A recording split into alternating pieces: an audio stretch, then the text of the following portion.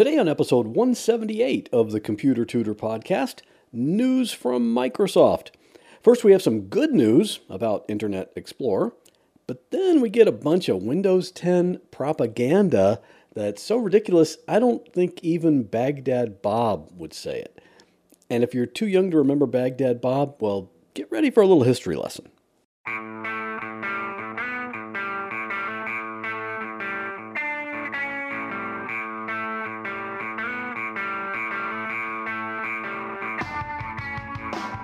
Welcome to another episode of The Computer Tutor.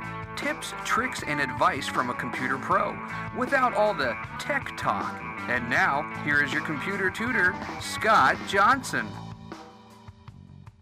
Welcome back to the Computer Tutor Podcast. I'm your personal computer tutor, Scott Johnson, and I'm here every Monday morning to show you how to do cool things on your computer. And the important thing is, we don't use all that techie mumbo-jumbo, just plain English, so you can understand it and use it. And from what I hear from my listeners, that kind of approach is appreciated. And if your computer has a problem, I'm your guy. I've been doing computer repair for a long time, since 1999, and in most cases, I can fix your computer remotely, so you don't even have to bring it into a shop. Just give me a call at 727-254-9078, or email me at pctutor@gmail.com.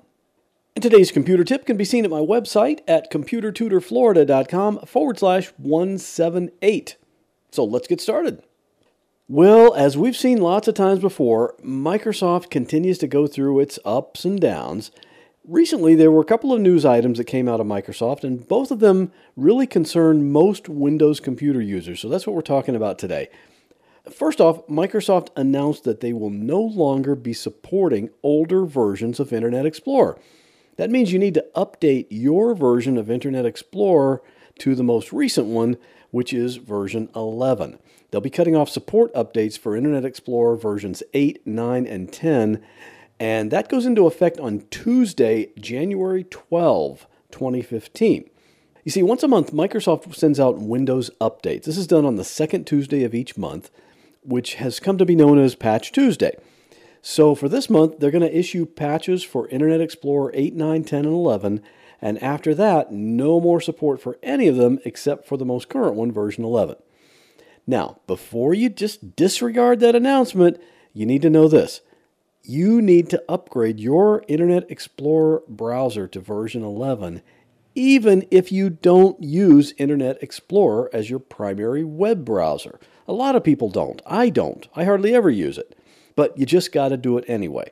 Internet Explorer is part of Windows, and in some areas it works very closely with your Windows operating system, so Internet Explorer could get exploited even if you don't use it to view websites, and then you could have a problem with Windows.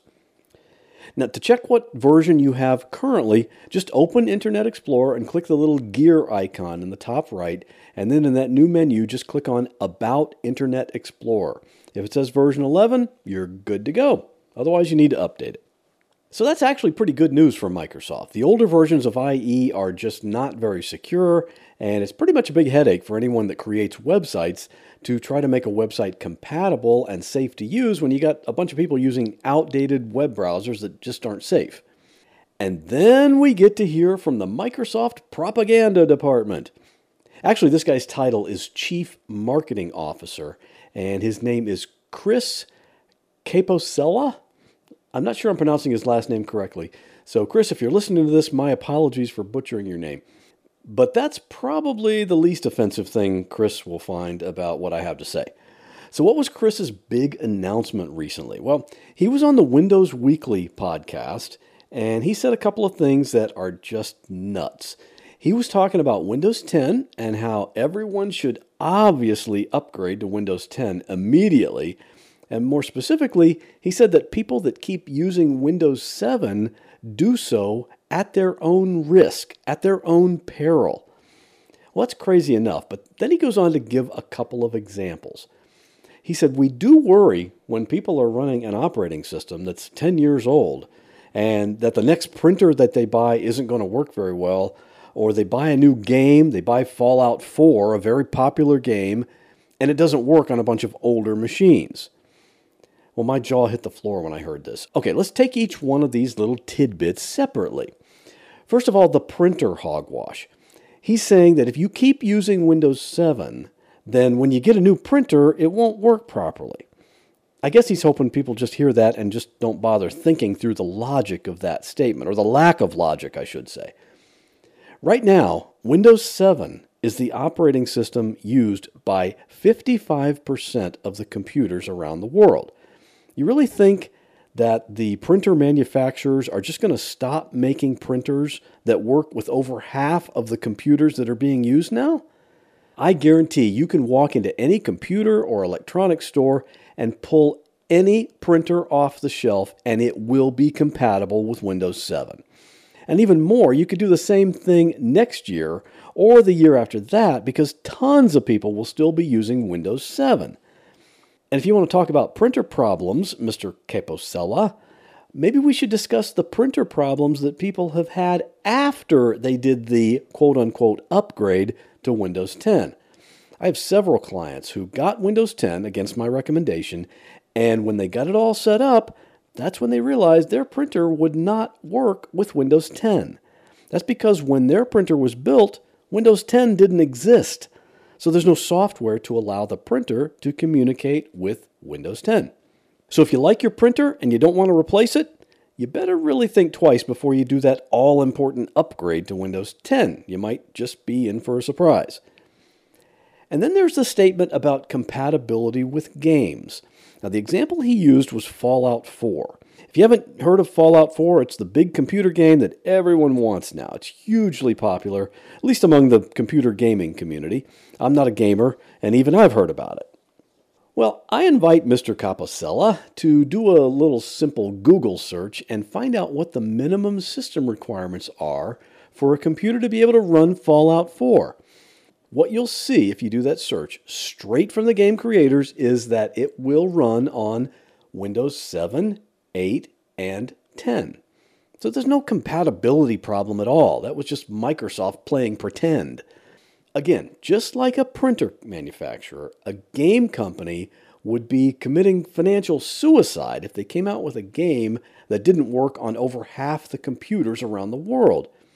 And anyway, if a game doesn't run on a particular computer, it's not usually because of the version of Windows. It's more often a hardware problem, like the computer doesn't have a fast enough processor or doesn't have enough video memory, because games now are extremely graphic and require a really powerful video card. And of course, Chris Capocella knows all that, but really he's just playing the modern-day corporate version of Baghdad Bob. Baghdad Bob was the Iraqi information minister under Saddam Hussein back in the early 2000s. That's not his real name, of course. I'm not even going to try to pronounce that. In 2003, when the U.S. invaded Iraq, this guy would go on Iraqi television and give daily press briefings to the people of Iraq about what was going on in the war. Of course, he became a joke because none of what he said even came close to the truth. He'd say like U.S. troops were committing suicide by the hundreds and that there were no American tanks in Baghdad, when actually in some cases the sounds of the combat could actually be heard while he was broadcasting. All of this was based on the fact that the people of Iraq really had no other way of getting news since the government censors all of the information.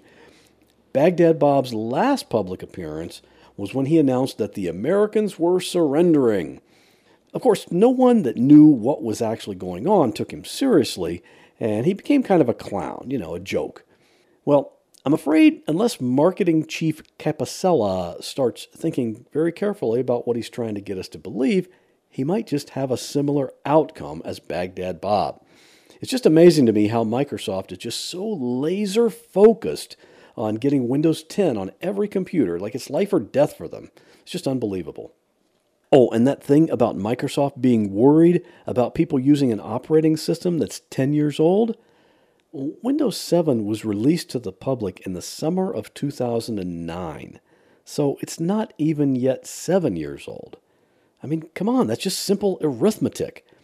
But then again, by Microsoft's calculation, what should come after Windows 7 and 8? Windows 10, of course. Okay, end of my rant. What do you think?